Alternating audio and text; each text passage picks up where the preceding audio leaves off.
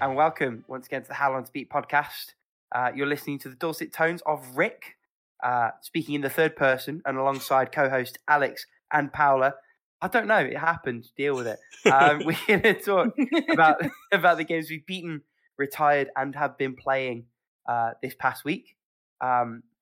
Specifically Dungeons of the Endless, in addition to all the other stuff. We're going to, this week, tackle the topic of spoilers. When are they? What are they? How? Why and then, are they? But there's no reason to ask why we're going to do the final thing that we do every single episode. Our favourite thing of the episode and your favourite thing of the episode. It's something that we play from time to time. I'm going to get you one of these times. It's How Long to Beat the game. The game. See, you're just going to make us off sync now. Yep. I'm just staring. I'm like, we didn't need any help to do that, let's be fair. Right, in terms of completions this week, Paula has nada. Alex has got lots. Mm-hmm. So I'm going to jump in with mine first because mine are quite quick. First of those is Part-Time UFO. It's great. It's really, really, really good. What I thought was one level turned into 3 because the end game sort of stretched itself out a little bit longer. But just more of that same goodness. I think I can see the appeal of it on mobile a little bit more, having played it on Switch, because it is very sort of quick fire burst stuff. Having said that, the Switch port has a lot of extra content. It's nice to play with a joypad rather than what I imagine is a less than ideal analog, like virtual analog stick sort of situation on a mobile. The game itself is wonderful. I'm sure it shines on either, and whichever you have more ready access to, I can't recommend this game highly enough, particularly at the price. It's just a few pounds, or your regional equivalent.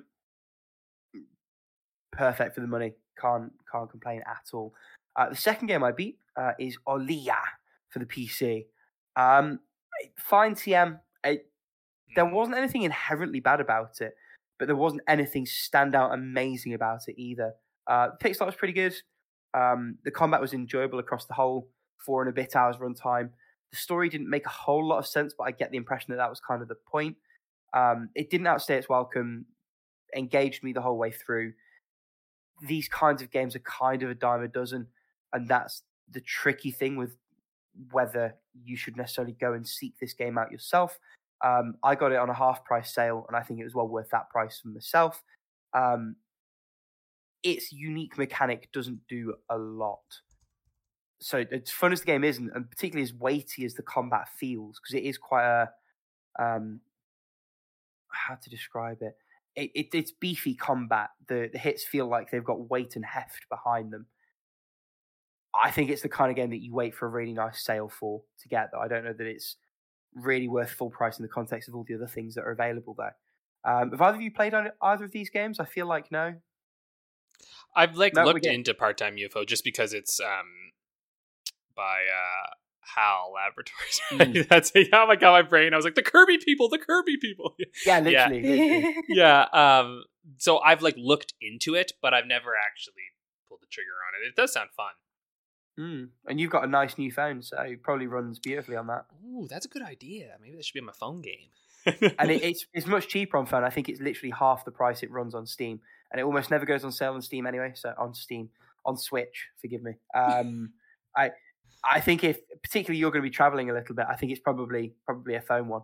Oh, that does seem like a great call, actually. Yeah, I'm looking at it. It's only $5 here, and it's double that on the Switch, which I get, Switch tax. Yeah. But there's extra content in the Switch version as well. There's a co-op mode. There's an extra dungeony thing, stuff that I have yet to explore, and I will. Okay, yeah, that shit I probably wouldn't do anyway. So, and also for levels that are 1 to 2 minutes at a time, it's just perfect phone gameplay. Pick up in 2 minutes. You've got time while you're taking a poop. Whatever works for you. They'll turn into an hour on the throne. No, I'm living with you, man. Just one more level, Mom. Yeah, there was I was watching Fire Island last night. There's a new rom-com that came out, and at one point he loses his phone, it gets in the water, and he's just like, "What am I gonna do on the toilet?" And I was just related way too hard. Back in the day, it was magazines. Now it's the phone. So relatable.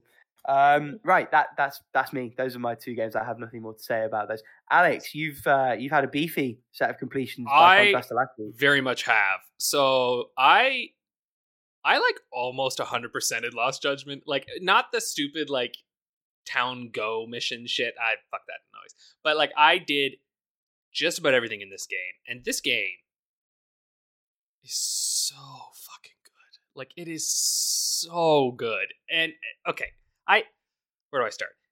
I have some critiques. It's a 9 out of 10 for me, but that's probably like a 95 out of 10 because there's just a couple little things that I wish the game had kind of done to solidify it a little more.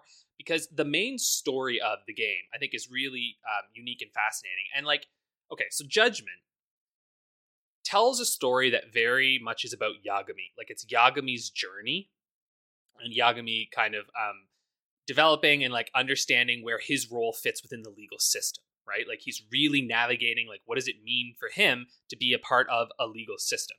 And he realizes that a lawyer is not that world for him because he finds the system is quite broken, and he wants to seek to kind of help it, but he does that through, like, the grayer areas of the law, in the sense that, like, he's kind of a detective, right? He's like, I don't think the cops have it. I don't think the lawyers and all that shit have got this shit.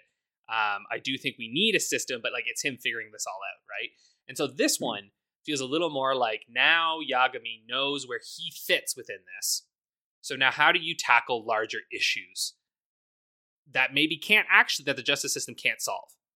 And I was like, fucking hell, that's a huge thing that they tackle. And they mostly get it, but not really. And to be fair, how the fuck could they? They took on the problem of bullying in schools. If you expect them to come away with, like, here's the answer, you're fucking naive. Like, it's just not, that's not possible. And I also didn't really want them to.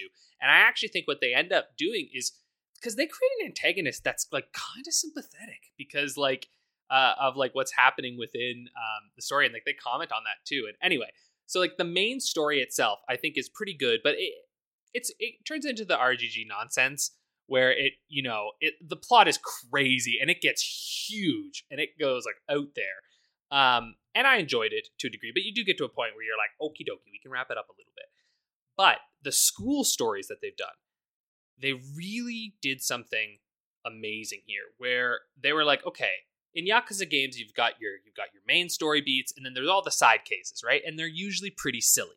And in this one, they still have side cases, but there's a lot less of them, and they're actually more tied into mini games and things within it than in other ones. So you actually kind of, like, by the end of it, I had pretty much every single side case unlocked, and I didn't even really go after them that intensely. There was only maybe one or two I was missing that I think kind of appear in Premium Adventure, which is kind of the mode that you get when you complete the game, where it's like, oh, you don't have to worry about shit. You can just explore the town and do any kind of missions that you want. But instead, they've done this thing called School Stories, where there's 10 clubs, and I won't spoil them because I really think it's enjoyable to find out what the types of clubs are, but each club has its own mini game involved in it. Like, one of them, I will say, it's literally just you play Virtua Fighter 5. I was like, oh, okay. And then there's others, like there is a boxing one that is like a legitimate boxing mini, like, game in and of itself. Like, it holds itself up there with some of the best actual boxing games that I've played. I was like, holy crap, this is really good. And what they do is that they're all interconnected. So you're an advisor for what's called the Mystery Research Club for this young girl, Amasawa, who, like, you're kind of investigating the school, and she thinks that you're putting cameras to, like, peep up skirts or whatnot. So, like, she, like, tries to, like, take you down, and then learns, like, oh wait, you're actually investigating, and so then you do this whole thing. And so it's this, like, it is like at least a 20-hour odyssey of side content that is honestly an entire game in and of itself, and multiple games within it. And it creates this overarching story that can actually be completed almost in any order, really. Like clubs will unlock as you go through to certain points, but you can kind of progress in them at your own kind of pace and desire. But they tell one large overarching story, and that story is really fun. And you really get to know all the characters really well, and all of these kids in the clubs, and you get to know them and, like, create, like, attachments to them. And, like, I was like, holy crap, this is really well done. Because something RGG has always been good at is character, right? Like, they're really good at creating characters and getting you invested in them. Like, I love all the characters in these games now. I'm like, oh, they're great. And sometimes they'll bring back characters from, like, the first one. You're like, I know you. Anyway, it's just kind of, like, fun that way. And so my only complaint, honestly, is that the main story has you aiding this young woman named Coda who gets bullied. And there are these like little group of bullies there.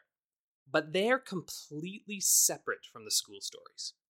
So that as you're playing the main story, you're kind of helping this person you don't fucking know and don't give a shit about, really. Like, because you just don't really know the character. Like, she's a no one. Like, she has nothing, does nothing, basically, in that story. And it felt to me like what they really did is they really missed an opportunity to marry the main story partially with the school stories that you do.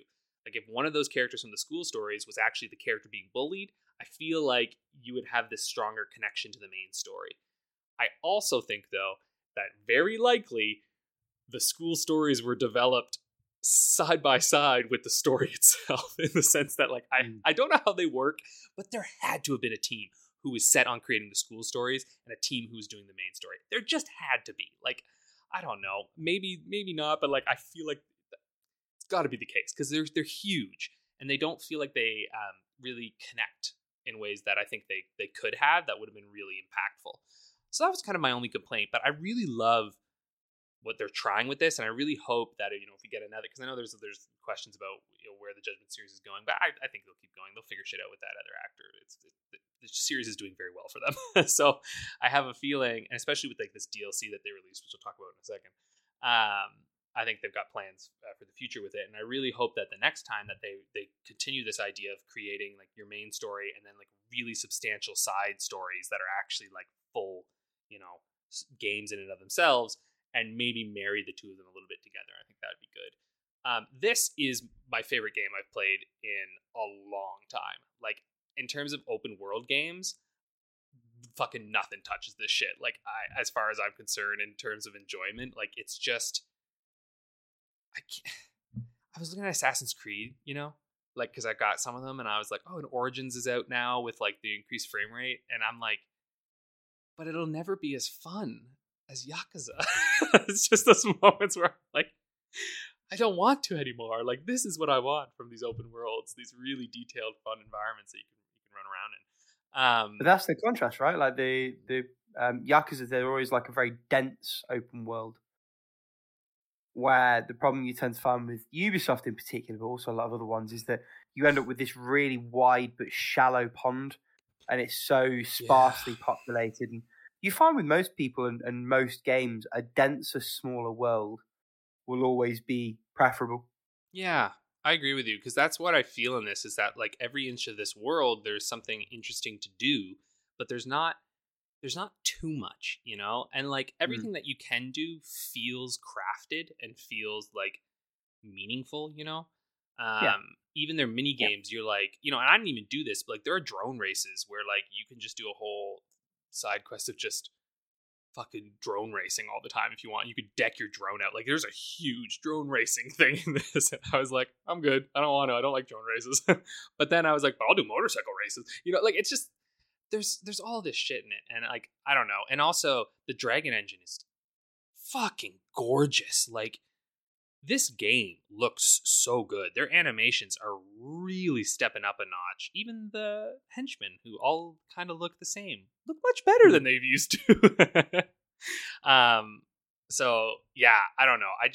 The English voice acting is phenomenal in this one. Like, I did First Judgment in Japanese, but this one I was like, fuck it, I'll do it in English, and really good. Even to the point where my partner, who likes to watch once in a while, was like, wow, dub's really good. It's like, right? Okay. Because usually she's like, fuck that, let's just listen to it in Japanese, and I usually agree with her, but they did a really amazing job, and they really added a lot of like emotion and intensity to it, which I really appreciated.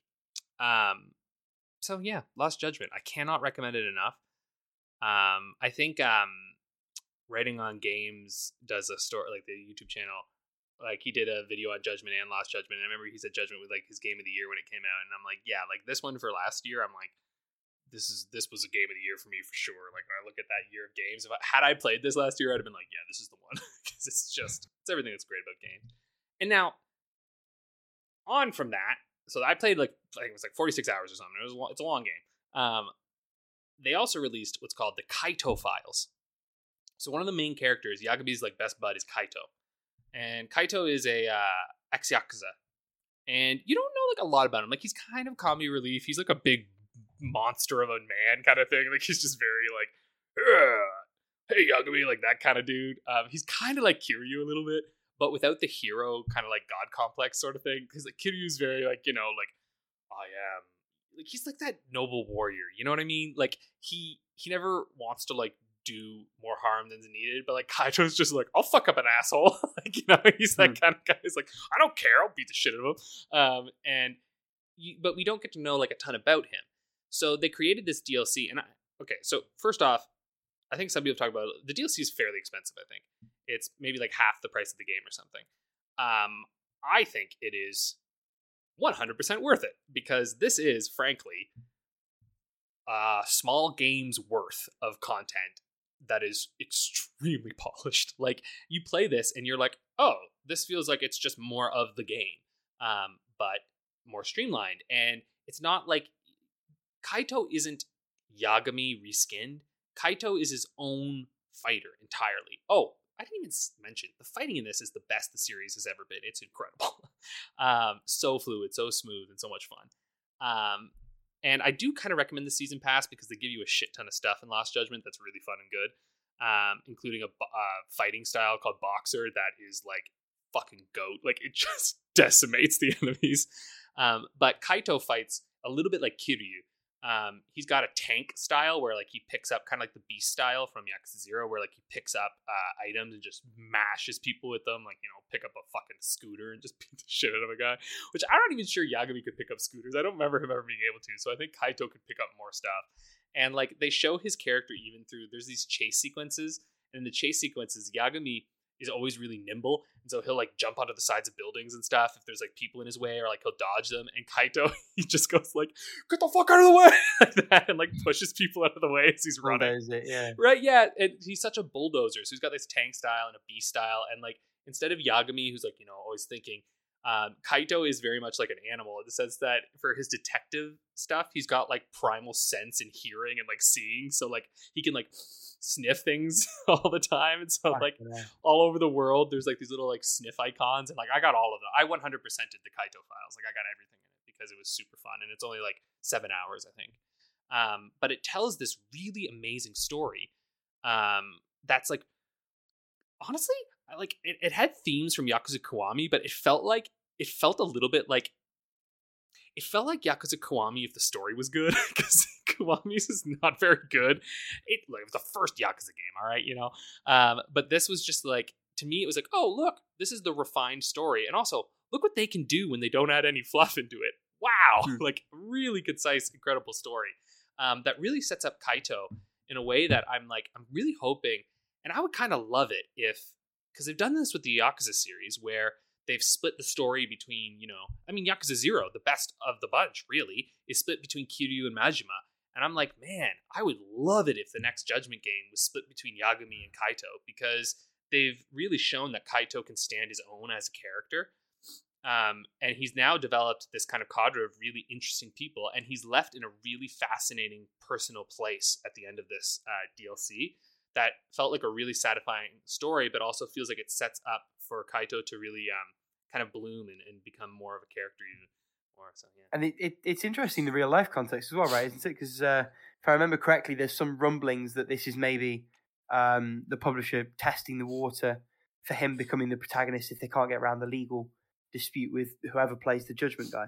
And yeah, Taka something. Shit. Spoken like someone with absolutely zero knowledge of the series, but yeah, the Judgment guy. The Judgment guy. Yeah, no, I know. Well, yeah, I've heard this stuff. The more I look it up, though, the less I can actually find any good, like I don't know where the rumors are coming from. I know it's because there was issues with getting the PC port. Takuya Kimura, that's it. Takuya Kimura, yeah. Because he's like a big actor there or whatever. Because there was issues with the PC ports, I think. They didn't want to have him on PC or something. But anyway, I would believe that, and if that was the case, then they fucking did a good job. Like, honestly. The only thing that could be an issue is that Kaito is a lot like Kiryu, right? And as fun as he is, I'm a little concerned that if they go full in on him, that now you're like maybe like going a little too close to Yakuza territory, right? Now, they do distinguish him a lot. Like, I think he is very distinguished from Kiryu, but I would love to see in an ideal world him and Yagami working together, but being playable characters and, like, really, like, creating a story that, like, you know what? Honestly, exploring their friendship as the next one, I think would be kind of cool. Because, like, they don't really explore it that much. Like, I mean, they're best buds and, you know, they're connected, and we kind of know why they're connected because they have this shared kind of Yakuza daddy who is their like adoptive father basically in a lot of ways, right? And so that's there, but I would also kind of love to see, like, because Kaito's always kind of like playing second fiddle to Yagami in a lot of ways, right? Like Yagami kind of gave him a job, he's sort of there, and I would love to see something that kind of pushes them to like really figure out who they are for each other in some ways, and like and outside of that. Anyway, that's my dreams for the future. All I can say is that they're in such good hands right now. Like, they have really done the most important thing, which is set up the Yakuza series for 7, right? They've set up that new character because Ichiban is incredible. And now they have Yagami and Kaito, who are both awesome protagonists in this other separate series. And so I'm just like, they're in a great place, man. And like getting to play this game where you're in Ijincho, and now the Kaito Files is all in Kamurocho, which I just love being there at this point. But like now knowing that you can basically with each one introduce new locales that you can then use in the other game, that's fucking genius, man.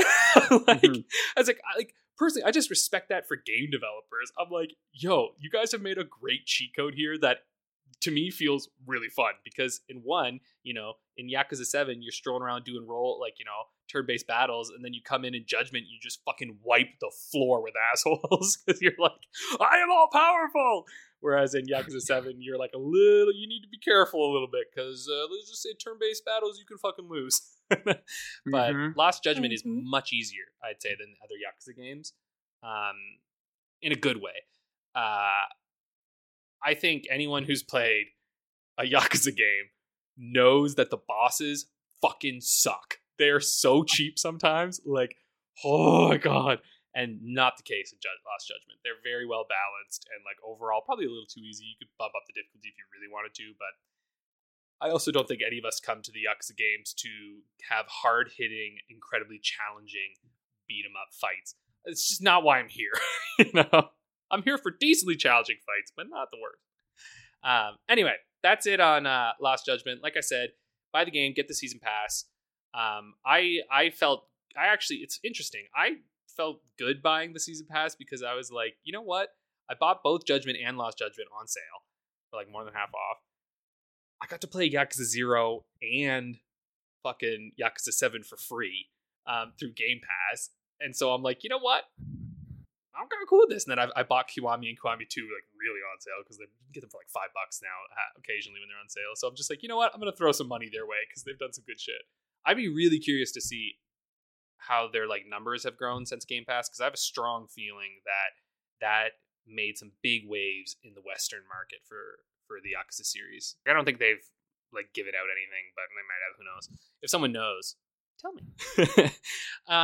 So anyway, that's Lost Judgment and Lost Judgment: The Kaito Files. I also beat Shovel Knight Pocket Dungeon, and when I say I beat it, I beat it with one of the knights. It's kind of a roguelike puzzle game kind of thing, right? I think I talked about this a bit last week. Very fun. You go through, you're kind of like attacking enemies, and you try to get them in like big groups, and you're basically just trying to escape every level. There's like 3 chests that you get, and you get keys, and then you'll get a little door.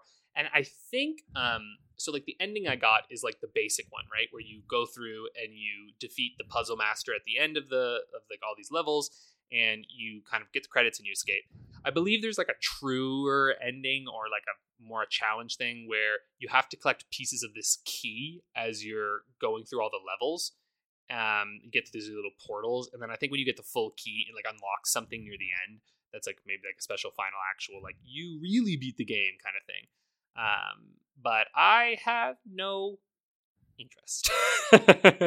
It's a roguelike. You know what I'm like with these things, man. I never fucking played it all the way through. I beat it once and then I go, oh, I'm done. Unless you give me really a good reason to come back. even Hades couldn't pull me back. I remember like I think I beat it, and I beat like one of the initial things, and then because you have to do it like 10 times, right? And I was like, how about you suck my dick? I'm not doing it 10 times. I was like, no, yeah, lol. I beat it twice, and I watched the rest on YouTube. Exactly, that's what I did too. Well, I'm sorry, but like, what the fuck? No. I have some sympathy with Hades because there was kind of at least gameplay justification. It's like, I get it, but also I know. Oh yeah, I get it. Don't get me wrong, I get it, but no, I'm not fucking doing that. And I, for other people they love it, and I'm like, kudos to them, right? I'm happy for them. Yeah, sure. Yeah, it's fun. I think it's really good. It's a really quality title. If you like Shovel Knight, I think you'll really enjoy this. If you enjoy puzzle games of any variety, like especially the drop down kind of puzzle games, you're gonna love this one as well. It's really fun, worth the price too. And it's only like $20. I was like happy to pay that for this experience. I also beat a very cool game called Strange Horticulture, which I'm not going to say a ton about this because I know Paola's going to play this soon because she's got this. It is a detective botany game where, oh my god, fuck, how do I even explain this? It's so cool. Okay, so you're a horticulturalist, right? Which means you sell plants to people, right?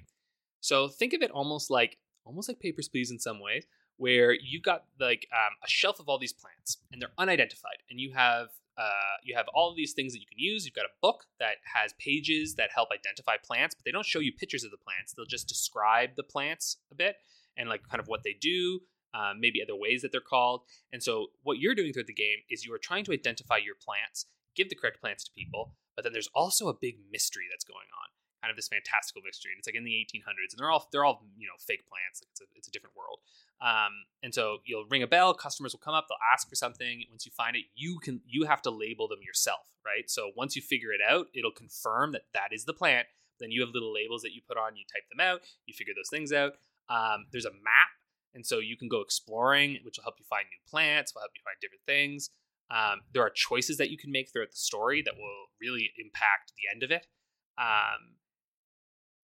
The only thing that kept this game from being a 10 out of 10 for me is that it just has basically one ambient track that repeats. That is nice, but it gets grating eventually. So what I did, and this worked really well, was I literally looked up like detective thriller playlist on YouTube, and I just turned the music volume down and I played that, and it was so good. I was like, oh yeah, it got like real intense. The part where I was just kind of like, I wish you guys had just kind of done that with it. And I suggested to Paula, I sent her the link, and I was like, just play this. Trust me, it's good. Alternatively, if you're at home, it could be a great one for a podcast, say the How Long to Beat podcast. It's true. It's just the only thing is you have to do a lot of reading. So I really do think it should be instrumental, because there's a lot of reading in this. So you should. Let's set my joke to one side, then forget that. But because I thought about that too, but I was like, nah, it doesn't work. Yeah. And it's not a very long game. Like it's like 5-6 hours long, I think. So just find a 5-hour little playlist video and you're good to go.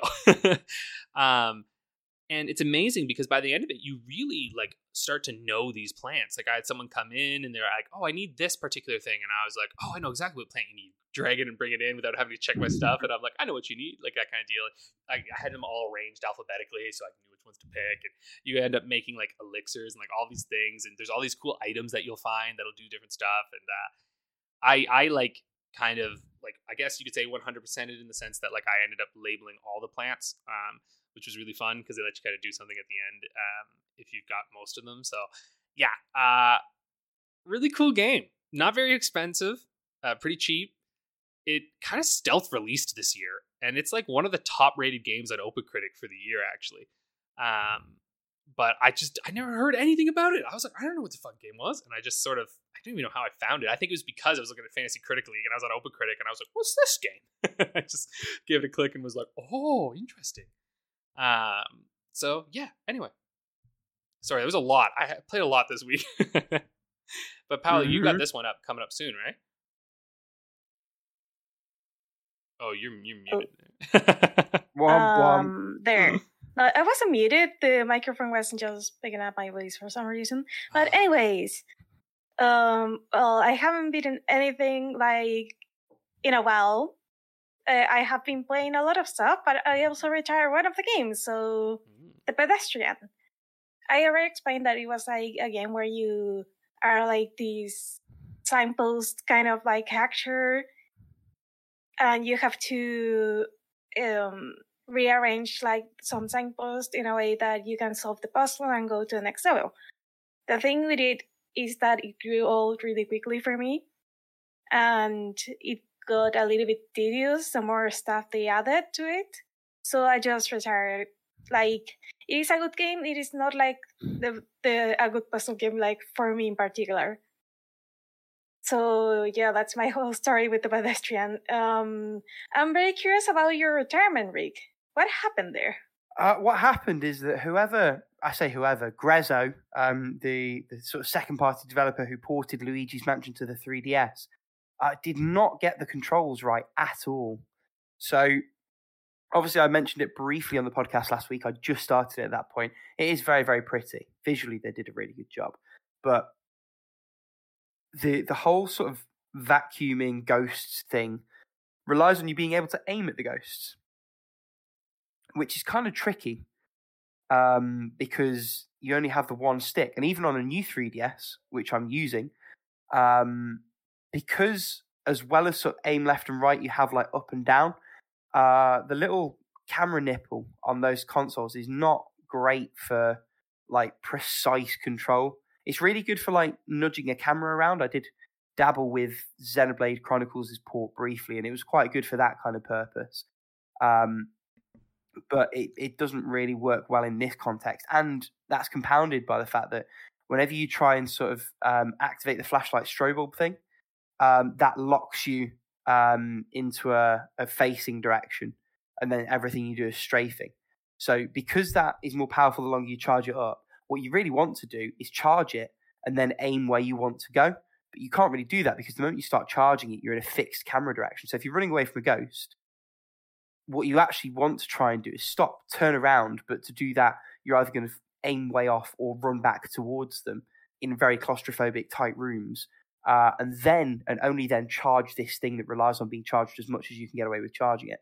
I played the first few rooms of it, got very frustrated very quickly. I may well emulate the GameCube version at some point in the future and give it a try, but I just don't have the time or the patience or the inclination try and fight through it on 3DS, which is a shame. The first one, right?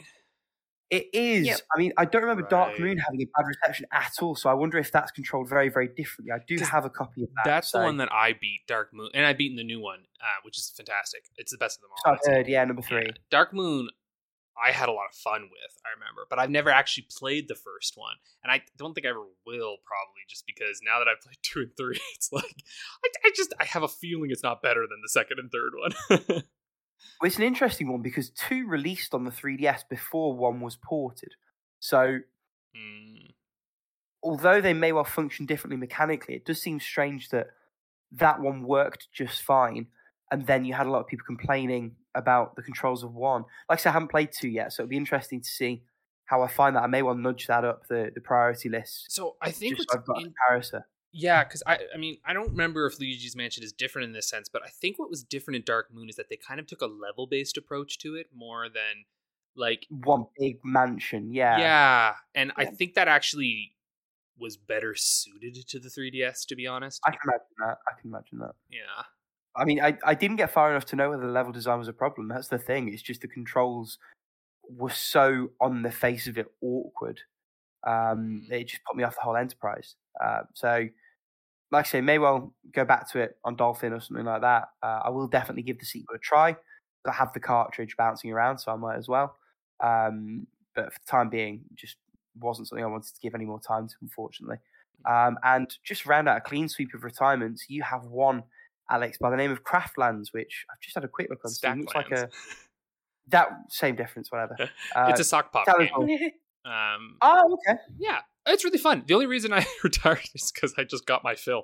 Like, do you know, I paid like maybe $1 for this. Like, it was very cheap, but it just looked fun. So it's basically like it's like a deck game, kind of, where like you're stacking resource. It's like the fuck? How do I even describe this? It's like a resource management deck game. So like you get like these booster packs, you open them up, and you're like making a village, and you're trying to survive, and you have enough food by the end of the day. And so like you have to like figure out like what combinations of stacks create new things. You'll receive ideas, like you sell things for coins, and you just go through, and like you can get all this. You can get chickens and animals, and like there's all this stuff that you can do, all these combinations. It's very fun.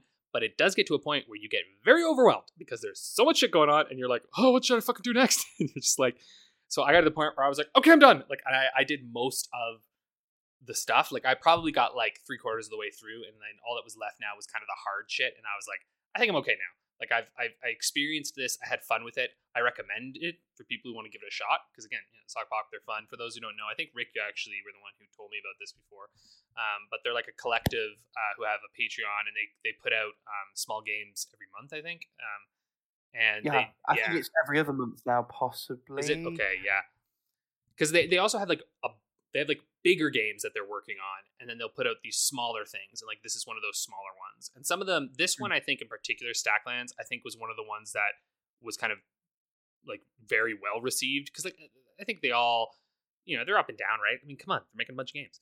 But some you get like where you're like, oh, this is it, and this is one of those ones that's like that. And so I did enjoy it, but I had no reason to keep going. I was like, I had my fun.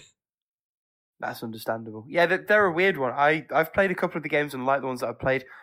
I pay for the monthly Patreon, but I really don't get my money's worth. But that's just a me thing where I'm not doing enough with the games that they release. I probably should do more with that, really, or cancel it.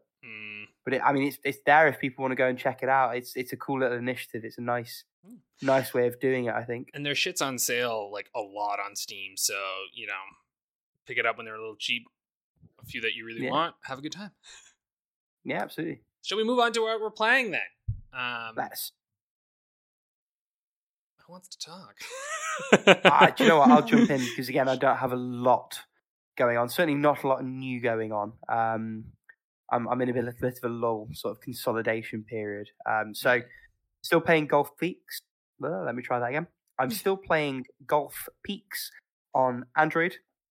I'm on World 9 of 10, and then I've got a few bonus missions to play after that, but I reckon I'll have that finished soon. It's still excellent. It's still throwing new tile sets and rules at me. Still feels very creative. It's got a lot of life in it. It's worth saying the music is lovely ambient stuff, and the art style is so clean. It all comes together so wonderfully. It's a real nice package. And the controls are perfectly suited to mobile. It's really designed around that medium. I can't speak highly enough of this game. It's a wonderful little time waster puzzly type thing.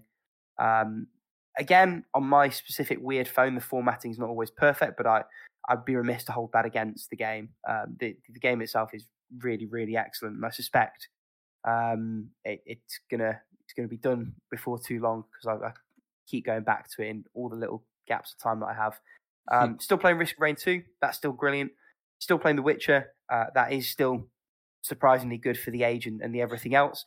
I am resolved to try and finish this soon. I know I keep saying that, but I've got, as of the time of recording, I've got a couple of uninterrupted days off where it's just going to be me at home, and I've got like a few bits and bobs that I need to do, but I've got some peak gaming time, and so help me, some of that will be spent playing The Witcher.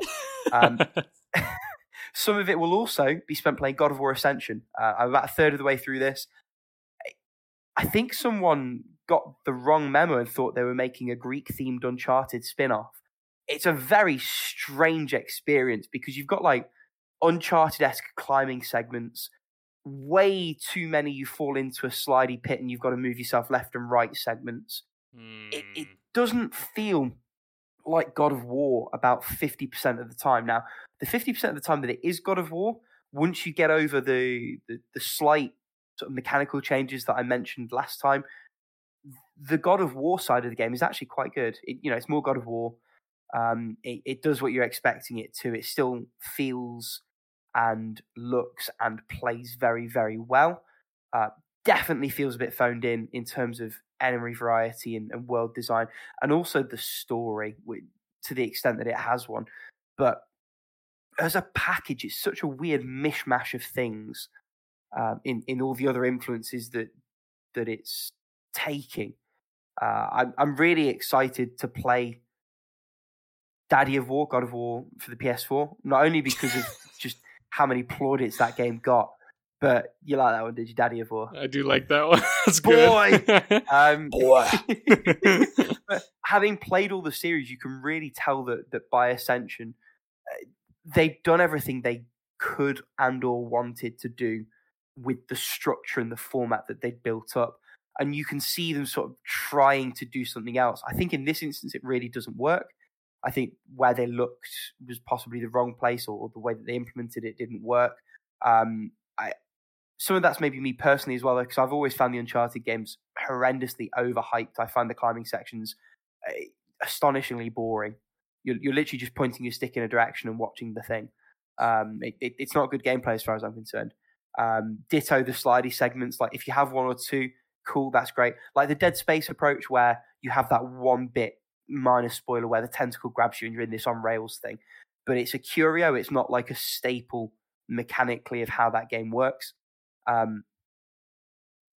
So I don't think they got it right in this instance, but it's going to be so interesting to see the evolution of it and where they then take it in the complete sort of reimagining of God of War as a property that seems to have happened on PS4. Seems quite short though. HLTV have it around about the 6 hour mark. I'm just over 2 hours in. I suspect I'll have it done. I normally fall a bit under those times anyway, so we'll see how that goes. And the last one I'm still playing is Days Gone. Still great in short bursts. Still nothing groundbreaking. It's one of those, I think I'm probably just going to be chipping in and out of it for the next while. And eventually it's like, oh, it finished now. Oh, right. Such a weird one. I feel like I say this every time I talk about the game. Like, I get why it didn't work for so many people. It kind of works for me, but even for me, it's not really moving the needle too much.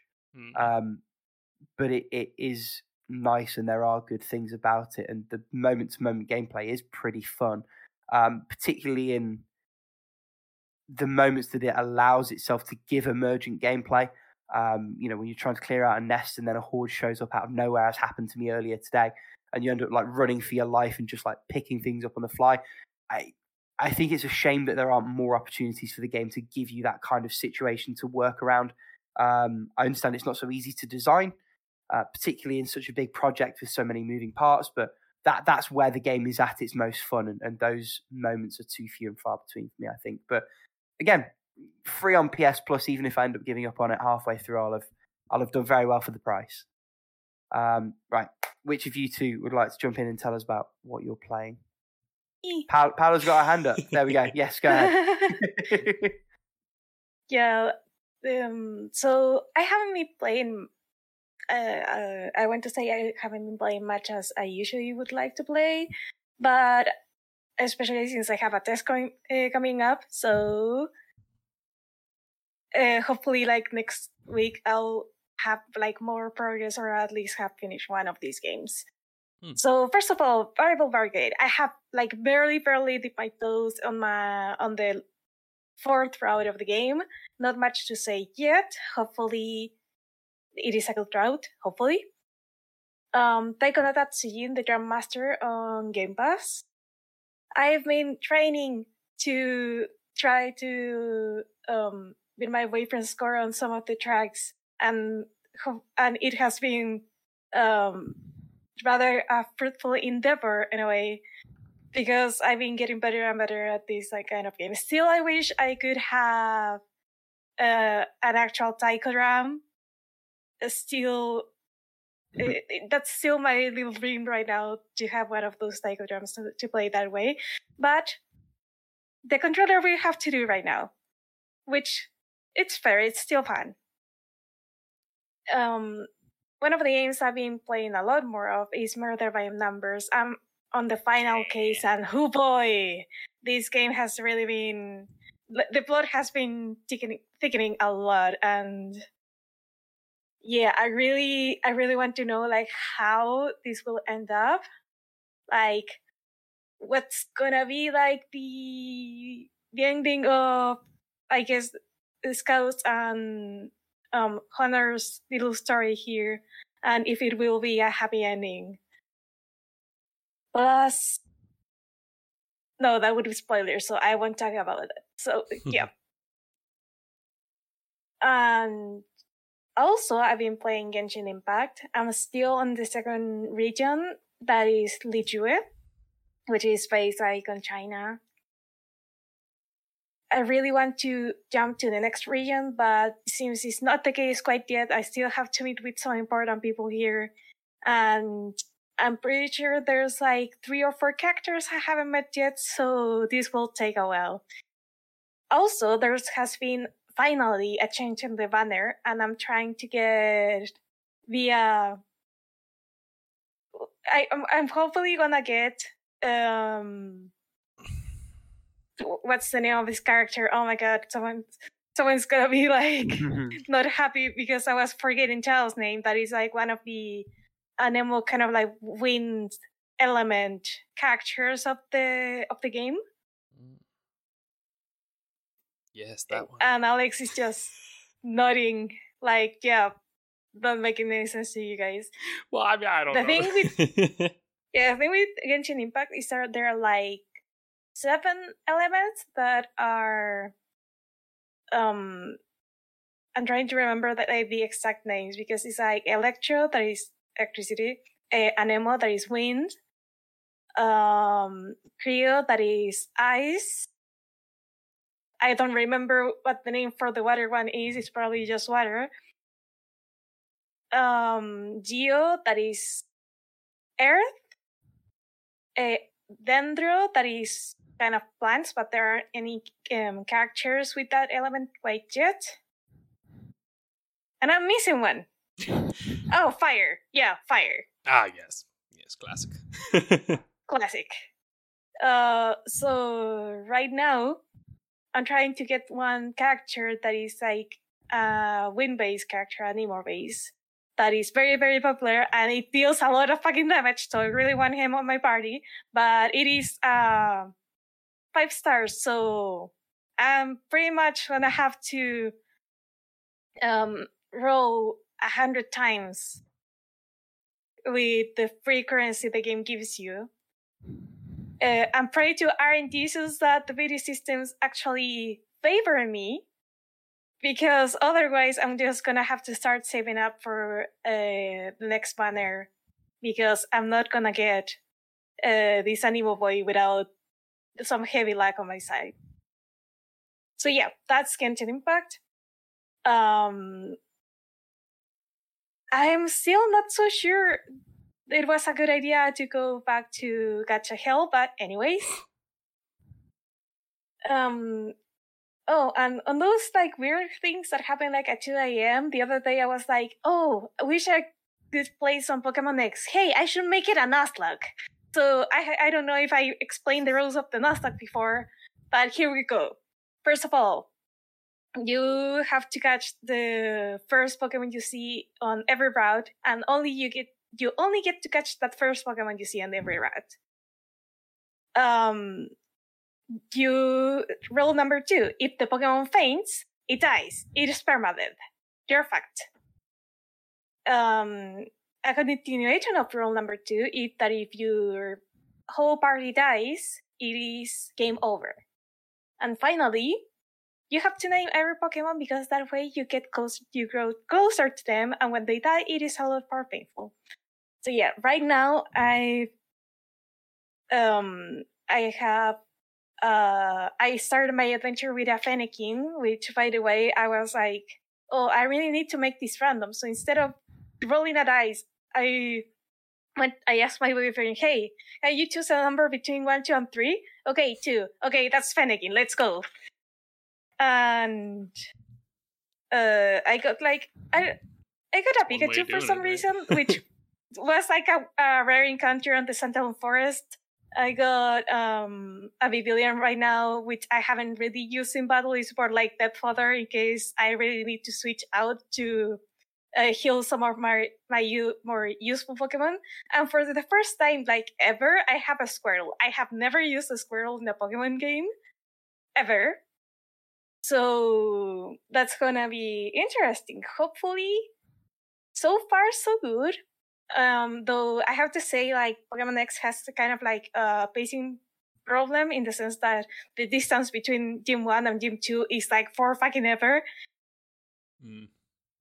That Like, sounds like way too stressful to be fun overall. To be fair, I don't get it. I mean, I get it, but also like, why? like, to be honest, it is way more fun when you have like when you are like Nuzlocking with at least one other person, so you can like make almost like a chronicle of your adventures. Yeah, but I mean, games but are more still- fun with other people in general. Fair enough.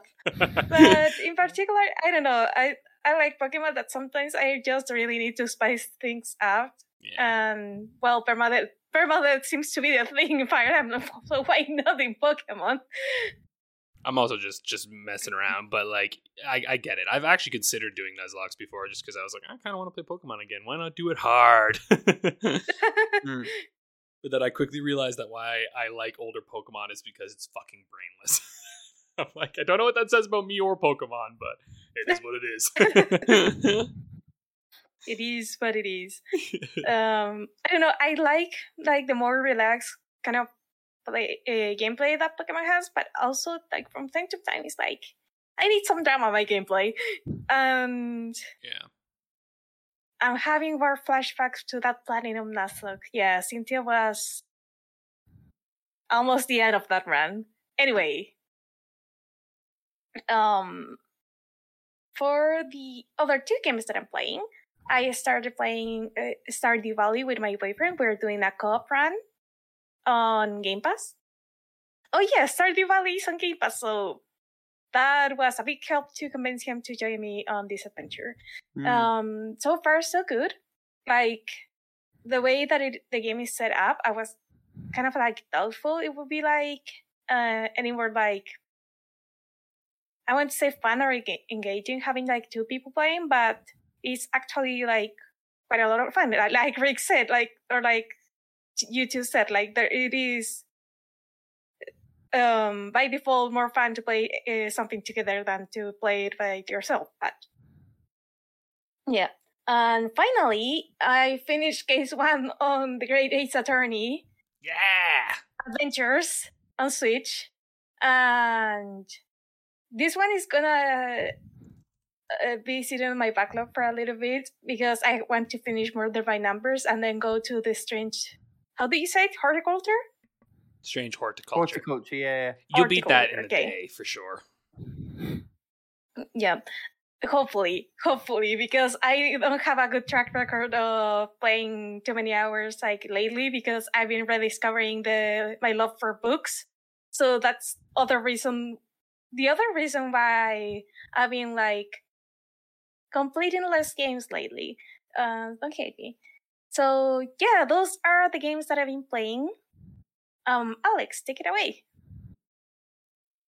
All right. Not a lot actually to do today. I'm playing because I just beat so much shit. Still playing Warriors Legend of the Blue Dragon. I mean, kind of. I'm not really playing it. I actually haven't played it in a while. I'm saving it for when I go away. And Final Fantasy IV Advance, same. I'm kind of saving it because it's like, it's a handheld game. But I did start playing Sifu on PC because it was on sale. And I think I'm also going to save this one for next month. Just because I don't want to get into too much like a PC game at the moment because I want to beat all my Xbox games, frankly. Or a number of them. But Sifu is really, really cool. It's roguelite, I'd say. But I don't even know if that's the right way to quantify it. So basically it's a martial arts game, right? Where your master is killed, who's also your dad, and your Sifu, and you're going on a revenge quest to kill these 5 martial artists, and it's over 5 levels, and you're killed by one of them at the beginning of the game, but you're kind of revived, and you have these magical. I'm sure they have actual like cultural significance as well. I just don't know what they're in particular they're called, but there's like these sort of beads. And so the conceit of the game is that as you play, when you die, you age first by 1 year.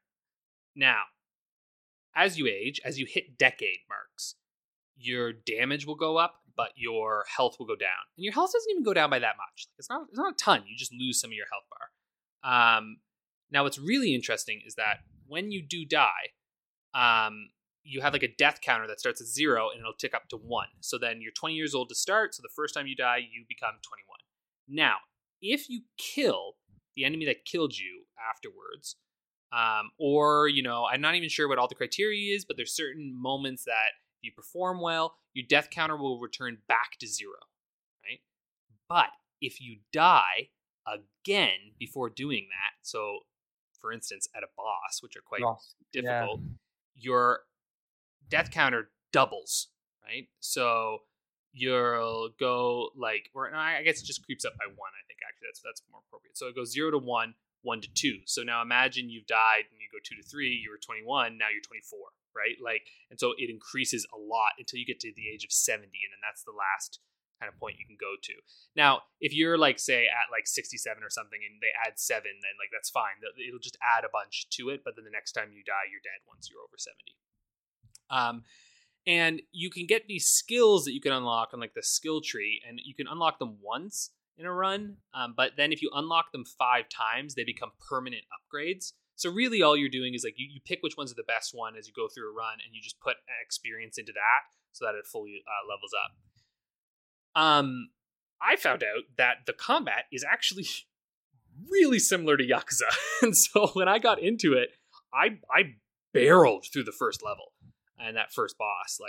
I got through pretty darn good. I think I was at 25. I only died 2 or 3 times as I was going through it, which was pretty good, I think, for a first freaking go. Then I got my ass kicked by the second boss because I really was okay, I clearly don't know how to properly block and dodge yet. So this is a game where really you have to just practice like a Kung Fu master would and get really good and used to the controls. It's really fun. The takedowns are incredible. There's a moment that there's an old boy moment in here where you go through a hallway and you're fighting all these fuckers and it's friggin' awesome, man. And I just say that it's probably one of the best fighting games I've ever played in terms of beat 'em up brawlers, because it really focuses in on and what's cool is that when you can do these takedowns with Y and B, and when you do a takedown, because you build up this kind of meter on enemies by getting consistent hits on them, you can do this YB takedown, and if you take down an enemy, you actually restore a bit of your health. So they really incentivize you to hit the enemies at that point, take them down with a takedown. And you also want to you're really trying to do kind of crowd control, because you know how, so when I play Yakuza, and I kind of tested the other day because I was doing the Kaito files and I had to put a big, there's this guard move that you can do. And so I needed to get a bunch of them to unlock a thing. And I noticed that as I would wait, none of the other enemies would come at me. It's just the one guy, he'd look at me and he'd fight me, right? Even though there's 6 or 7 guys around me. That is not the fucking case in Sifu. In Sifu, one dude's attacking you, the other guy's and here I come. You're just oh shit. So you have to really do crowd control. And so a lot of that is genuinely run away from people, move, vault over something, make someone chase you, fucking hit them, pick up a weapon, smash them around, right? Really consider button mashing is not your friend, right? It'll get you so far maybe in that first level, but you'll get fucked by any of the bosses or even just some of the stronger enemies that you face as you go along. So yeah, there's 5 levels. When you beat a level though, if you die, you don't go all the way back to the start. You just return to the beginning of that level. And so you can actually go and then replay an earlier level to lower your amount of deaths that you've taken. So I'm probably going to spend some time just kind of not necessarily grinding, but playing through the first level. And what's also interesting is that as you beat a level, you'll get items that can unlock shortcuts within a level so that you can actually replay the level, but in shorter time, having to fight fewer enemies, which also means more likely that you don't raise your fucking death counter up crazy high, right? Until you can get towards the end of it. Then is it you start off, say, level 2 from your best finish from level 1, in essence? From your last finish, basically, I think. Right. Okay. Yeah. So that's the idea. And then, and so on and so forth as you keep moving along, right? So I think it's a really, really intriguing, well-designed, smartly designed, I think, in terms of its elements coming together, right? I think the roguish elements. But this is also why I hesitate to call it a roguelike, because I'm it's really more of an arcade game that has some persistent upgrades to it, right? And like persistent things. But like, to me, it doesn't really feel roguelite-ish because it's not like the levels are changing as you play through them. That's not the idea. It's arcade. It's learning and mastering the techniques, the skills that you have, and the enemies and the situations that you're going to encounter, right? It's like, so that's really what that's why to me, like, I don't know, it doesn't feel as much because it doesn't feel like there is that level of randomness that you get in a lot of these roguelites. So that's actually why I like it more than roguelites, because it actually feels more like a crafted experience with some of these sort of elements that we've seen in recent games to make an arcade game feel more fun and more purposeful, and actually gives me a bit of an incentive to master the systems to get through it, you know? Like, that's, you know what I mean? Like, instead of having a constant continue, so I just push my way through the game and not actually get good at it, it's like, no, here's the system that's gonna punish you for playing poorly, but also encourage you to experiment and will also make it so that you're not just playing through a level for the sake of getting better. It's like, well, oh, here, you can also unlock some things that will help you the next time you play. You know what I mean? Like, it's like, it feels a little more tangible to me. It's kind of a halfway house between the persistent overall progression of a roguelite and, although it's an interesting application of the term arcade, that crafted short setup that you play again and again to perfect of an arcade game. Yeah. I think that's the thing, because it kind of sits in the middle. It's a tricky one to describe. It's one I have for PS4. I haven't started it yet, but it's one I've been keeping my eye on, and it does look really, really excellent. So, well, maybe next time when you start it up, I'll play it alongside. Yeah, absolutely. Yeah, because right now I wanted it. It was on sale for quite a bit, and like there was another, like, I had a coupon and stuff too. So I was like, you know what, I'm just gonna get it. I kind of want to support these folks because they're a smaller developer. I'm like, let's have fun. So anyway, that's Sifu. I recommend it. The other one that I just started, so I don't really have much to say, is Devil May Cry 5 Special Edition. I got this for free again because they have, GameStop does that fucking get a $40 game for free when you buy, like, what was it, like 5 used games or whatever. And so it was my birthday and I got a bunch of used games and I was like, okie dokie, Devil May Cry 5. I love Devil May Cry. I've never played the first 3, but I played, you know what, I think I might have played DMC first, like the like New Imagining, and then I played Devil May Cry 4. Yeah. And so I played 4, the Ninja Theory one, which I liked. I think it's so fucking silly in its edginess. Like, it's so stupid, but it's a fun game. And then I played Devil May Cry 4. And so I've been kind of itching to play Devil May Cry 5. And this is like the special edition one is basically just the Xbox Series X one. It has like the Virgil mode added right into it. It's very pretty. It's fucking bonkers because it's Devil May Cry. I had to watch a video again to be like, what the fuck is the story of Devil May Cry again? I can't remember shit, man. It's been like, because like it was at least 2013 when I played DMC, right? Like it's been almost a decade. So I'm kind of like, I don't remember what's happened in these games. But stylish as fucking hell, man. Gorgeous, fun combat, fluid. Nero's new like mechanic arm thing he's got is super cool. I'm just digging. I'm playing the Nero Dante V path first because if I do come back later, I'll try the Virgil, but I don't think it's intended that you play Virgil first. I feel like that's a campaign you're supposed to play after you've played through the kind of standard way. So anyway, those are the games I'm playing right now. That's it. Why don't we talk about the one that we're all playing actually, which is Dungeon of the Endless, which I'll pop in real quick here. I think I get it now a little more. I think I get it. I think I do. I played a bunch more today actually, just so that I had something to fucking talk about on this segment. I was watching Stranger Things, the new season. I was like, oh, I better fucking play this game. How good is it? I literally finished it just before we started. It's great. That's it. You know what? Stranger Things is such a solid series, start to finish. I'm loving it. Yeah, it's like an 8 out of 10 all the way through. Mm-hmm. I agree. That's how I would put it. 8 out of 10. 8 out of 10 all the way through. And like a good solid 8 out of 10, you know what I'm saying? Anyway, so the only thing with I'm getting a One Step from Eden vibe from this. Do you know what I'm saying? Oh, still okay. Well, it's just okay. So I understand a bit more. Like as I'm playing on 2 easy mode because I realized that that's actually just normal mode and easy is clearly hard mode. I was like, why do you do that game? You're fucking clearly for a very niche audience. Anyway, so and also on the Switch, there's all these other little characters. So I've been playing as a pug. The pug is weirdly overpowered. Well, it's because you can't equip items, but doesn't matter because the pug's so strong. You just level the pug up, and the pug just fucking decimates. And then bulldozer as well, actually, because the bulldozer is also very strong. So okay, I got to like floor 4 or 5. I think I got to floor 5 in my last run. Mm-hmm. And essentially, I understand a little more now that like you're going through and there's just I don't understand why I'm doing anything.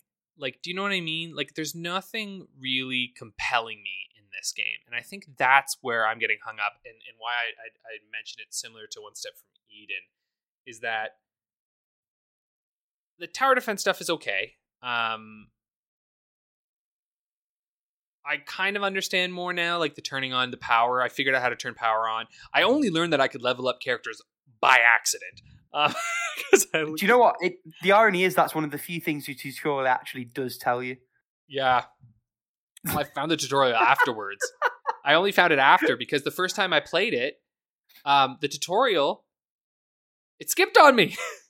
Well, if you flick the right stick left, I think it skips, which is such a dumb thing. It was so stupid. I didn't know how to find it back, so I only found it like later. I was trying to find it because you can do it in the options menu. Yeah, it's in the options when you're playing the game. Yeah, so not at the start because I tried to find it at the start, so I played through a run, and then eventually I found it, and I went through it, and I went, all right, well, kind of figured some of this stuff out by now.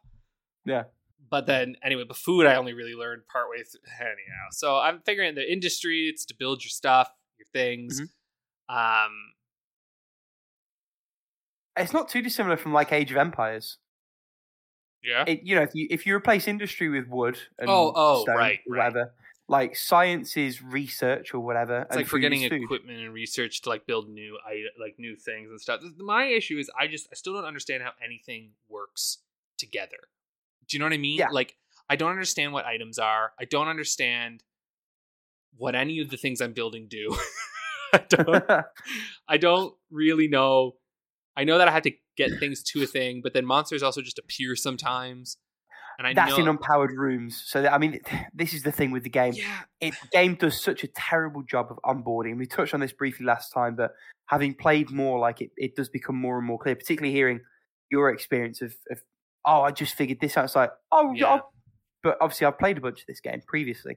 Yeah. And I kind of know what I'm doing with it because I've beaten the game before as well, not just played it before. So the whole game, in many ways, it's very RTS because it's all about managing your resources. Yeah. But there's also a trade-off between like trying to stock those resources up, particularly industry, to build units to bring everything through. Industry is the most important resource because not only does it build all your defenses, but it also ensures that you can build the generators for your other resources, i.e. food and science. Exactly. And the other thing with the monsters is they will spawn in one of three situations. When you open a room for the first time, when you open a new room and there is an unpowered room from which the monsters can spawn, and when you are moving the crystal that's your power source from any unlit room. Yeah. So there are situations where you can like stumble across the stairs down in essence very early, have every room powered up, and just go. And here's the thing: I felt like little old me thought I was a smart guy, and I had found the path, and I had all the rooms lit up, and then I grabbed the crystal, and I didn't realize it just opened all the other rooms. So I was like, "Yep, well, fuck me!" And then I died on the 5th floor, and I was like, would have loved if the tutorial told me that when you pick up the crystal, all rooms open. I was like, it's also worth saying to the extent that there is a story, it only really appears later on Like, Yeah. once you get to floor 10, 11, 12, and it's a bit late by that point because, like you say, you're going to toil on the early floors a little bit at It first. is. This is a case of a game that is clearly good mechanically. Like, you know what I mean? Like, there's nothing in this game that I'm like, that I have like major issues with, besides communication. And it's interesting because I haven't kind of fallen into this that often with games, because I feel like these days games are very careful about their audiences, right? But I'm noticing that in these roguelites, there is this world now, and I don't know if maybe it's a good thing, I don't know, but it's very much like, oh, this is designed for a group, I think, of individuals who really enjoy this particular thing, and then everyone else can fuck right off. Like, that's what it feels like. I'm like, so I'm glad you suggest, because I would have, Pretty much. I'm gonna be real with you, I would have dropped this game immediately had I had played this image. But that being said, I think I'm gonna try to clear it once. I think on Too Easy. That's my goal. I'm gonna try to clear it once, and then who knows? Maybe I'll enjoy it the further I get in. But because it's not bad. It's just, it has a real communication issue. Well, I'd say it's really good. In fact, before I start waxing on about this and what I've done with it, have you played much of it this past week, Paola? Do you want to chip in? I haven't really played it this week, so I was really hoping to get like a run and the following week for the next recording. That's fair. Sorry, You've got your guys. live stuff on, haven't you? Yeah. So I mean, it's interesting for me because I played this on PC, and I think I was saying to you guys in the group chat that we've got going, it's noticeable even just from memory that the cadence is a little bit slower on Switch. You can pause at any time and like issue instructions that will be carried out when you resume the game. And because the camera's a little bit slower, you haven't got like mouse look or anything like that on here. And I think if I remember correctly, on some of the bigger maps on PC, when you go into the tactical map, which is ZL on Switch, on PC you can just click a point of it and go straight to it. You just don't have that facility, I don't think, on the Switch version. It is worth saying that although they've really had to stretch some of the button usage, I do think all the controls are very well mapped to Switch. I think it is a good console conversion in terms of functionality. And the underlying game itself is excellent. It's the kind of game that really makes you agonize over every decision. Even on the easiest difficulties, if you wait around on a floor for too long, just trying to open everything, which I know for me in a lot of games is my temptation, those monsters just come thicker and faster and harder and make it really, really difficult for you. So there is a real push and pull of, do I want to keep exploring and try and find another party member or a merchant or a source of free food, or do I want to bank what I've got and just get to the next floor? The pixel art is exceptional, really worth highlighting, and I personally am a massive fan of the music, particularly the title track on the main menu, which I love it. It's such a vibe. The onboarding experience is actual crap. It's true. There's just no sugarcoating it. It doesn't do a good job of introducing the new player to how to work it, and it's only really once, if and when you put the pieces together of all the competing interests and what the game is expecting you to do and decide between and work out, that it starts to make sense.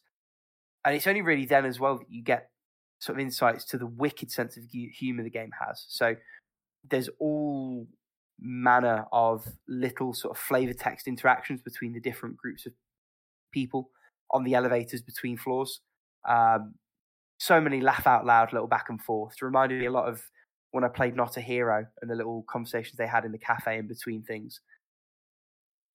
But a lot of personality and stuff like that is hidden from view until you get a grasp on the gameplay, and I think that really is the crux, which is a shame because, again, the game itself is excellent. I am intending to go back to PC at some point to do sort of direct, fresh comparison, but as it stands as a Switch port, I've had a really good time with it. It's still very, very addictive. It's got that just one more floor element to it. It'd be nice to explore a few more of the characters as well. One of the perks of the Switch version is that it's the deluxe edition, so all the DLC comes pre-installed and pre-included. And I think you get far more characters just unlocked as standard. None of the pods, but the characters. There's one pod, the organic pod. I think that was it. Possibly, yeah. But I think, for example, the library pod, that's part of the DLC, and you get the librarian character from the word go. From memory, I thought, and if I'm wrong about this, let me know in the comments down below, just under the like button. I thought that the library pod was unlocked as stock when you got that DLC as well. For whatever reason, in the deluxe edition, that's not the case. But I'm really enjoying revisiting it. It's nice for me personally. I do hope that you both find the fun in it and find your way past that initial misstep. And the same to anyone else who's playing it along with us. Any more thoughts, either of you two, before we jump onto the topic? Not for now. No, that's a no and a nada. Yeah, I think for now I'm just gonna experience it and see what happens. Speaking of experiencing things and maybe experiencing things prematurely sometimes, our topic this week is spoilers. So this was your suggestion, Alex. So do you want to sort of lead us into what your thinking is behind this one? Yeah, well, I just thought we could talk a little bit about when is a spoiler, and what the heck are spoilers? And something that I found that was kind of interesting about spoilers. So why don't I start with, as every good video essayist does, the history of spoilers. But just sort of jokingly, like there's this kind of accepted idea that like the idea kind of came about in the 70s. There's like it was in print in a magazine where like there was this segment where the guy would kind of tell you what happens in a movie, and he's like, I'm gonna spoiled essentially, and they would like say like this is what happens within it, and then as time moves on, it kind of becomes a more common thing to refer to movies. But I think as internet culture became a thing, that's when it really was like huge, right? Like on the internet, we can remember like, don't spoil it for me, no spoilers, like that kind of deal. And I think too, like it's usually, I think, been referred to in film and television. Mostly that was where it kind of came from, and then it bled over into games. As games obviously became more narrative focused, we started to hear that the spoiler thing. And I would even argue that was sort of in the 360 era. Like we've talked about this before, narratively, when games became more narrative focused. I think that's probably when we sort of, and also when people were more chronically online and easier connected in forums and everything. So it was a big deal. And so it's interesting because actually I kind of want to hit on this maybe first here before we even get into what are spoilers. But I was reading there's like a few articles and like a number of things that have talked about how like spoilers are kind of a good thing. Weirdly enough, for like people's enjoyment of entertainment and of media. And so they talked about how like, and obviously there's a degree to this, right? Like I think if somebody sat down and told you the entirety of a game or novel or movie to you, might hamper it a little bit. But knowing a bit of where a piece of media is going, or like what kind of the outcome might be, or what a sort of final piece to something is, can actually like increase the enjoyment of that particular media in viewers and participants. Because apparently part of it is that it primes you for the narrative beats, because analyzing narrative is actually a pretty taxing endeavor, like it requires a lot of like brain power, and it also requires that you have a finesse for understanding narrative. And I think of that particularly in films or in anything that's a little abstract. It can be difficult. And think even in a thriller where you don't know what's supposed to happen in it, and you're trying to figure the piece out yourself, which can be a little taxing. And then maybe you get to what the resolution is and you're like, oh, that's not as good as what I was hoping, right? Whereas sometimes if you actually kind of know what's coming before, instead what you're doing is you're watching to see the pieces connect together, right? And you're instead focusing on something a little different. So anyway, I thought that was kind of neat. I was like, oh, interesting. Like this concept where like actually if you're a little spoiled on something, you might actually end up having a better time. and from a marketing perspective, oh, sorry, go ahead. Oh, it also helps with setting expectations, because sometimes when we come to a piece of work, whatever, if it's a book, a movie, or a video game, sometimes we have these wild expectations of where, as you said, the story or the mystery is going, but also in the game department, how the gameplay is gonna be, or like how the experience overall is gonna be in like this little in this little box. And the thing is when those expectations are met, like, oh, the combat wasn't as good as I was expecting, or like the world exploration, no, the world was empty, or like the map was a mess, or whatever, then like your expectations aren't exactly met, and then you feel disappointed. But when you know what to expect from something, then you enjoy it more for what it is, instead of not enjoying it because you were thinking of what it could have been. I think the interesting thing with this is a lot of the discourse is very much film focused, because that's where it started. I know for myself, I remember reading a while back that from a marketing perspective, trailers that kind of spoiled the story did better by some metric or other than trailers that didn't. It was specifically in context of the trailer for a film called Terminator Salvation, which spoils the big plot twist of that film. I think games are a little bit different, because to the extent that your game is not super story focused, the spoiler doesn't really matter. Like, if you know how Breath of the Wild ends, you still have 100 hours of game to play. You're not just passively experiencing that story. That said, it's arguably sort of a heightened thing, because the whole thing that spoilers ruin, which is the raw, fresh experience of a narrative beat, it's always going to be heightened by being an active participant in that narrative. And so it probably stings a little bit more to have something like that ruined. Yeah, I know for myself personally, I think I've talked about this before with Ghost Trick. That's the plot twist at the end of that was kind of ruined for me accidentally before I played the game. Game is still incredible. Story definitely didn't hit quite as hard as it would have done, because I kind of knew what was coming, but didn't make the game any less excellent. When they talk about how spoilers to, like, if you are spoiled without your control, right? Because I know there are individuals, like my girlfriend, god, fiance now, but she fucking spoils horror movies for herself because she doesn't want to watch them, but she wants to know what happens. So she'll just read the entire summary of the freaking movie, and like does this with plenty movies. And so a lot of people, like, I think there are quite a few people who like to do this. But like you said, if you are spoiled without you knowing you're going to be spoiled, I think that removes some control, right, from your experience of the thing that you're going for. And I also think it depends on the thing that gets spoiled, right? Like I'll be real with you, like for like fantasy and like, I don't know, sci-fi stuff and like just like really just random stories, like dramatic things. If part of it gets kind of spoiled for me, I don't really give a shit. Like, you know what I mean? Like at the end of the day, it's like, it's not as important to me. But like something that I do think is a problem, and like when you think of, and again, I guess this is often with movies as well, but like comedies, where comedies put like all the funniest shit in the trailer, it ruins it. Because now you've seen it. It's over. You can't go back, you know? Like, you've seen the joke, and the joke is done now, right?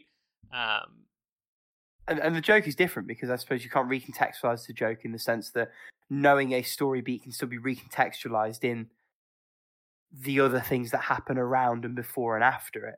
And you can still have some feelings with that. Like you say, once you've laughed, you've kind of already laughed.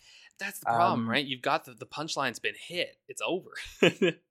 But to go back to what you were saying, I think it is interesting to make a distinction between passive and active spoiling. Because the active one, and I think there's a bit of one of the articles that you linked to us when you were proposing this topic. It talks about the idea that some of this is about controlling how we consume media, and the rationale behind that. And obviously, if someone spoils something for you inadvertently, that is the ceding of all control, and it plays things a little bit differently there as well. And I think when we talk about spoiling, we're talking probably more specifically about that passive kind anyway. because that's the kind where you maybe weren't intending to be, but someone's ruined something for you. Do I think it's good? Not really. I think it almost universally bad, because that's a moment of sort of genuine experience and emotion that's taken from you. I think that the more interesting question is whether there's a statute of limitations on spoilers and how you limit that. I mean, we were, just to go back to Strange Things, we were talking about this literally earlier today, because my girlfriend who I was watching it with had seen a friend, and they're like, "Oh, there's a big plot twist in the final episode." And I'm like, "Oh no, don't tell me that," because now I'm looking out for that. I'm not just enjoying the story. I'm like, "Where's the twist going to be?" Still a great episode, but it colours your experience, right? Yeah. And is that a spoiler in the traditional sense? Not really. Does it colour how I experience that media? Yeah, absolutely. Yeah.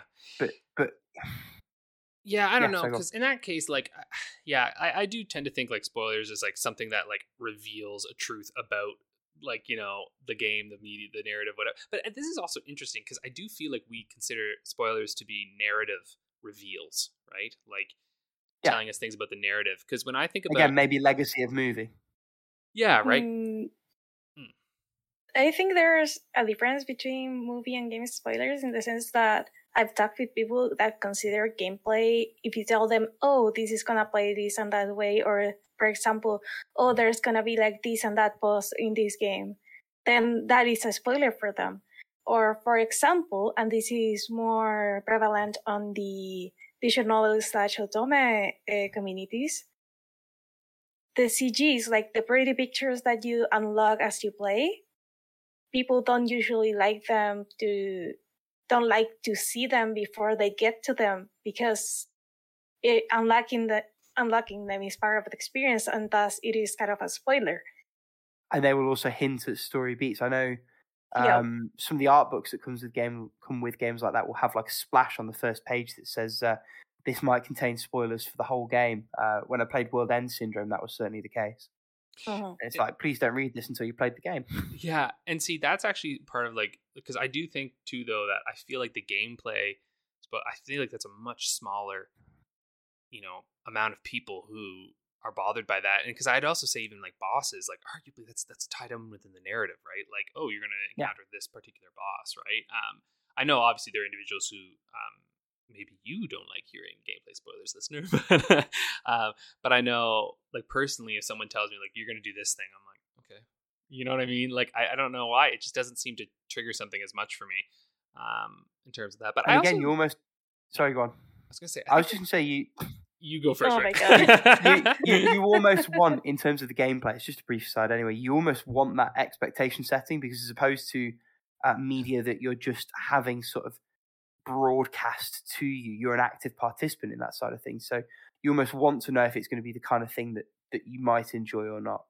And, you know, when you look at game previews and demos and things like that, actually that is you trying to spoil what the gameplay is going to be like. Yes. So as to inform your purchasing decision. And again, that's a weird sort of point of difference and comparison between how they work for games versus other mediums. Well, and I think about it too. One Step from Eden, there's an example where I believe there was some narrative component to that game.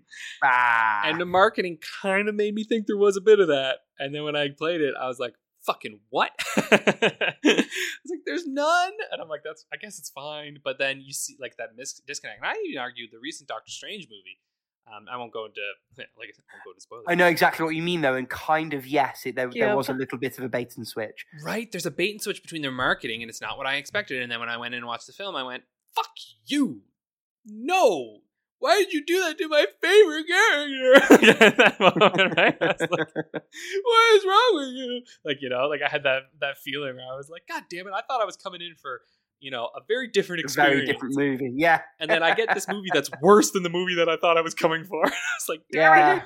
Yeah. So, you know, like, it's a danger, right? Like, if you don't actually set up my expectations of what I'm going to see, I think there's a higher likelihood of me going, but then also there's that difference of sometimes it also depends though, right? Because if it's a media that you know you want to engage with, right? I know I want to engage with this. So I look up everything about it. Then I want to know things, right? But there's also the case wherein there's a surprise thing and you know nothing about it and you simply are curious. And then you go in and you have a fun experience because you had no idea what you're getting into. I think about that when I went to see the movie First Cow. Incredible film. Yeah. Look it up. You know what? Don't. Just watch it. It's great. It actually is a lovely movie. But I also think of Strange Horticulture. I knew fucking nothing about it. But I was like, well, this seems interesting. Why don't I try it out? And then I get super excited about it, right? Chicory is another one, right? Like I just went in, right? But at the same time, it's like those were unknowns, you know? They're not part of some big, larger thing that I have a big investment in.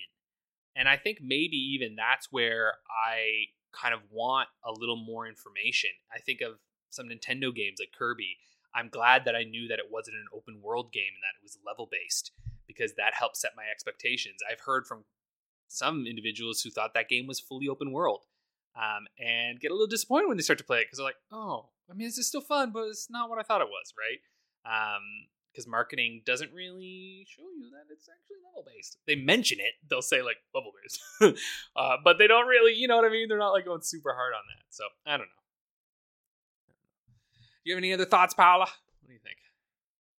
Thinking that mainly some of the best experience that I have in video games in general is, and I know absolutely nothing about what I'm go into, especially like I'm thinking Breath of the Wild, which by the way, I only watched like the 3 or 4 trailers and I managed to go like completely media blackout for months before I jump into the game. But also like Café Enchanté, that it has a history with the fandom, with the Tome fandom, and for a reason. And I think that going again completely not knowing anything about it was the best decision I've made game-wise in my life. And the same with Code Realize. But for example, I think about Steins Gate, and I actually knew a couple of things in the story, but that also helped me, like, I guess, set my expectations on how to approach the game in particular. And especially on how the messaging system in the game works and how it affects the story. And at that point, I was like, yeah, fuck it. I'm going to use a guide. I'm not going to go blind into this one. And in general, like going, unless there's like something stupidly like convoluted in the game that might like dampen your enjoyment of it, like, sorry, I love Steins Gate, but yeah, that system to get the true ending was stupid. I rather not know the bare minimum, like, okay, this is like this kind of gameplay. I can see like there's a skeleton of a story going on here. Like, yeah, that looks good to me, and I'm gonna play it. Or, oh yeah, this developer does stuff that I like. Or, oh, there's this writer and that writer working on it. So yeah, this is gonna be good. But I usually don't like to go into a game knowing what to expect. So I'm like the wrong person to ask about if I think spoilers are good or bad. I usually think they're bad. One thing I would absolutely love to touch on, at least before we wrap this up, is whether we think there's a statute of limitations on spoilers, and if so, what. I know I've had a couple of heated debates with people about FF7 and its famous spoilery plot twisty thing. Oh, I know that one. I never even beat that game. I imagine everyone listening. I don't know what you're talking about, guys. Okay. You don't know? Wow. Okay. I don't know. All right, let's keep it that way then. But obviously, it's an interesting one because that game came out over 25 years ago now. Discounting the remake, which, as I gather, does things slightly differently anyway, although I've managed to avoid finding out exactly why, because I do plan on playing that at some point. Oh, well, the reason is that... I was right next to the disconnect button. I really was. That call was getting terminated. But I couldn't resist. I did tee that up. But discounting the remake existing, is 25 years long enough? Do you get to just talk freely about that situation I think in that sense? I think the reality is there is no like statute of limitations for spoilers because there's always new fuckers being born and they just don't get to experience it, you know? Like But again, I think that's... Sorry, go on. Yeah, I think to myself, it's like there are some real classic games that I've just never beaten. And I would prefer them not to be spoiled for me, but I also know that a lot of them just will end up being spoiled. So I don't know. My thing is, I think as long as you give a little warning, like we're going to talk about this, then go to town. You know what I mean? Just because you never know who hasn't experienced it, right? Because personally, I just don't want to be the guy who ruins something for someone. You know what I mean? Like even if it's unintentionally, I'm like, oh shit, that was me. Damn. But I do think if you give a warning, that it's fucking fair game, man. Like you warned them. You know? And I have to say, my mind's been changed on that one because I used to be of the opinion that, well, you know, games are harder and harder to play the further time out they go. FF7 is slow as all hell today, and like, you know, if it gets spoiled, it gets spoiled. But I think it's one of those where it's just so little effort to say, we're going to talk about this, just FYI. I just think it's a non-issue. Well, exactly, right? Because I just don't think that it's fair to never... Because I think about this a lot, actually. Even with our podcast, I think about how, like, there's times where I really do want to delve in to, like, the specifics of a game, right? And get really, really specific in it. But then I also recognize that, like, maybe I should do that on the forums again or something. Give my spoiler thing. That's too much work on that. But maybe I should. Because it's like, there is value in discussing the intricacies of a game and of its narrative, right? And so if we never do that, just on the off chance of, you know, spoiling someone, then I think you lose a lot. But then also the reality is when you do delve into the spoilers, I'm not fucking watching unless I've played that game. So, you know. Also very true. Yeah, like, I'm sure our It Takes Two spoiler cast is probably one of the lowest listened to because people probably want to play before they do that. You know what I mean?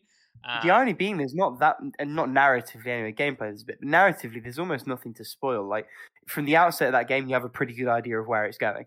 Yeah, true. But that's just... Yeah, now that I think about it, It Takes Two is one of the games where it's like, oh, you don't want to spoil like the gameplay on this one instead of the story.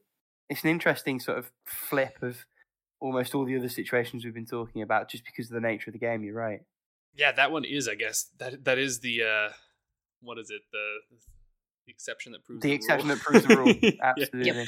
Yeah, for sure. I was actually curious now because I wanted to check because we can check our stats on our episodes and stuff. So listeners, you know, fun details in here. But I'm curious to see in the spoiler cast if there actually is any difference because I could just be talking out my ass here, and it could be that they get the exact same amount. No, yeah, they're like half of what our usual listeners. Oh my god.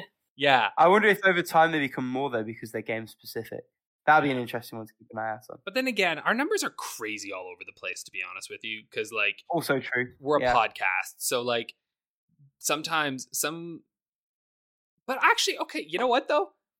Our fucking 13 Sentinels one is one of our most listened to ones, and that was a full spoiler cast. So I don't Vindication. No, if that's full listen throughs, I don't know. But yeah, so maybe that means nothing. Oh dear. One little addendum to all of this. It's interesting because we have got a guest coming on in a couple of weeks. And actually, one of the discussions that we had with them prior to them coming on was, well, if we talk about like some of your games, should we spoiler warning? They were like, you know, I'm not really super fussed. And I think we ended up settling on, well, we will just flag at the beginning. We are going to talk about everything. So go and play them first if you don't want to be spoiled, kind of thing. And they're... Oh wait, that'll be a spoiler, but spoiler for the episode. I was going to give away. Foreshadow it, don't spoil it. Yeah, I don't want to spoil it. There we go. All right. Well, I think that was that's a fun little chat there. I think, you know, Rick's mentioned we definitely in the future will have to talk about games marketing because I think that's something that we've never really talked about actually, and I would love to dig in on that because what a minefield that world is. Very interesting. Yeah. Also, there's so many different angles to view that from. Like, there's the Dead Island torso angle. There's like the bullshot Colonial Marines angle. There's so many different ways you can look at things. There's also like the good side of it as well, not just the trashy, horrible side. Anyway, Okay. another thing for another time. Well, it's time for How Long to Beat the Game. I am hosting this week, because I think we've had. Have we done? Is this? This will this is complete the first full run circuit? Okay. of Because the the standings. second go of the new format of the How Long to Beat the Game. It all makes sense, folks. Nice and simple. Okay, so let's see here. The game that you will be doing is. I think we've done that one. Oh, fascinating. But does it have enough? Hold on one second. I just want to make sure that it has enough. Okay, this one has more than enough. All right, we're going to do Dragon Ball Z Budokai 3 for the PlayStation 2, 3, and Xbox 360. Oh, I'm not sure how I feel about this one. How do you Okay. write Budokai? Budokai, Budokai. Budokai. Just Budokai. It's not Budokai Tenkaichi. No, just Budokai. Just Dragon Ball Z Just Budokai Budokai. 3. I fucking loved these games, man. Good old Budokai games. I have not played any of them. I used to play the Budokai games. Neither have I, so this is gonna be Does interesting. it a have good like time. a proper story mode? It must do. I don't know. You win agree. Yeah, this one I believe does. But, well, okay, the missions, I don't really know if it's a story mode. It's been a while. I don't know if I played Budokai 3. I think Budokai Tenkaichi 2 or whatever was the one that I really played. Budokai, let me see. Budokai Tenkaichi. Oh yeah. There's a game mode called Dragon Universe according to the Dragon Ball wiki.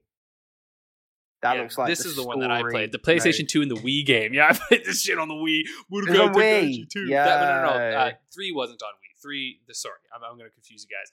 3 is a PS2, PS3, Xbox 360 exclusive from North America in 2004.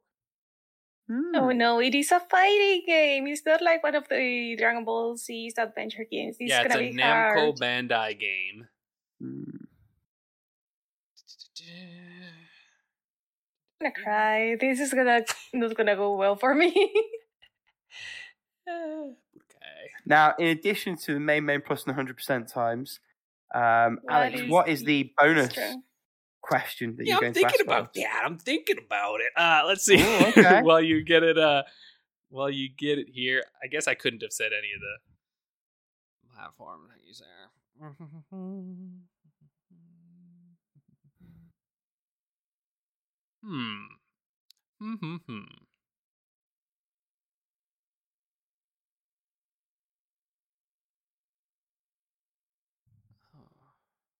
That could be interesting. No. Yeah, you know what? Let's do what is the total number of replays for this? Replays. Yeah. Okay. Replays. The total number of logged replays. Yeah. That's something different. Okay. All my answers are with you. Sweet. Okay. I've got Rick's. My answer for replays is oddly arbitrary, but the number popped into my head and I went with it. Yeah, I think that's a good strategy. You know, go with I've got no better strategy for Dragon Ball Z Budokai 3. I haven't even watched Dragon Ball, man. I've got no frame of reference Really? whatsoever. Oh, I've played Dragon Ball Advanced Adventure on the GBA, and Great that's my game on the GBA. only knowledge of the franchise. Yes, great little game. I gotta Great say, little game. Dragon Ball. There's a And a really bit of good. Origins. I downloaded like the cut where it's like someone like recut to get rid of all the stupid filler and shit, and really excellent because the first Dragon Ball is like uncomfortably horny. Yeah, I've heard that actually. Yeah, it's pretty gross at times. I'm gonna be real with you. But like the overall that sounds story. terrible. Where can I find it? Yeah, I know. Everyone's like, "Oh, Alex, bad. Can I have a Where? torrent link?" All right, he's up. But Dragon Ball Z is my childhood, man. I would wake up in the mornings because it would play super early here. It would be like 6 a.m. and I would put it in VHS and I recorded episodes. And I remember the entire Cell tournament arc. Me and my younger brother, like I recorded that. And we'd watch those all the time. And God, they were good. I remember with Frieza, he's charging up the Spirit Bomb for like 6 episodes. Fucking unbelievable. Dragon Ball Z I've had Kai things is that good. I have cousins that are the same. We just didn't have the channel that it aired on in the UK, so it just went completely past me. I do think that Dragon Ball Z, if you were not a fan, is insufferable now. There's just no way. Oh, okay. Paula's put hers in there. Sorry, I was just chatting away. I'm sorry. Miller over. Yeah. Okay, so let's see here. So Paula for Maine has said 10 hours, and Rick has said 3 hours. So the actual time is 10 and a half hours. Oh, go Boom! Point for Paula there. All right, I'm going to put that on there. Okay. So for Maine Plus, Rick has said 5 hours. Paula has said 15 hours. The actual time is 16 and a half hours. Another point for Paula. Oh, we're getting close up here. Okay. Next, for 100%. Oh, there's a big difference between you two. Paula has said 20 hours, but Rick has said 60 hours. Let's see. The actual time is 24 hours.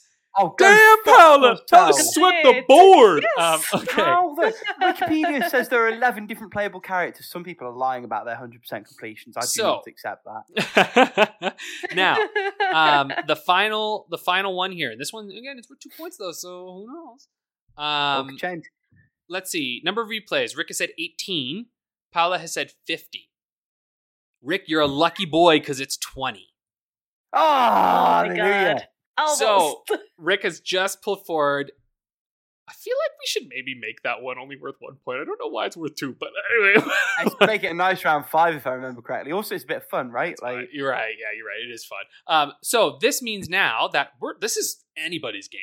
So Paula and I are tied at 5 points, and Rick is at 6 points. So Rick is just ahead by 1 here. So really, this is anyone's game. 2 points took me from third to first. Yeah, that's pretty good. So Paula did a real jump up there. So now we're entering into our second round of this. So we'll see. And I think by the end of it, maybe I don't know. I think we did 2 rounds last time, right? So probably 2 rounds this time. Maybe 3. Who knows? 2, 3, something like that. Yeah, we'll see how we go. That sounds reasonable. Yeah, not bad at all.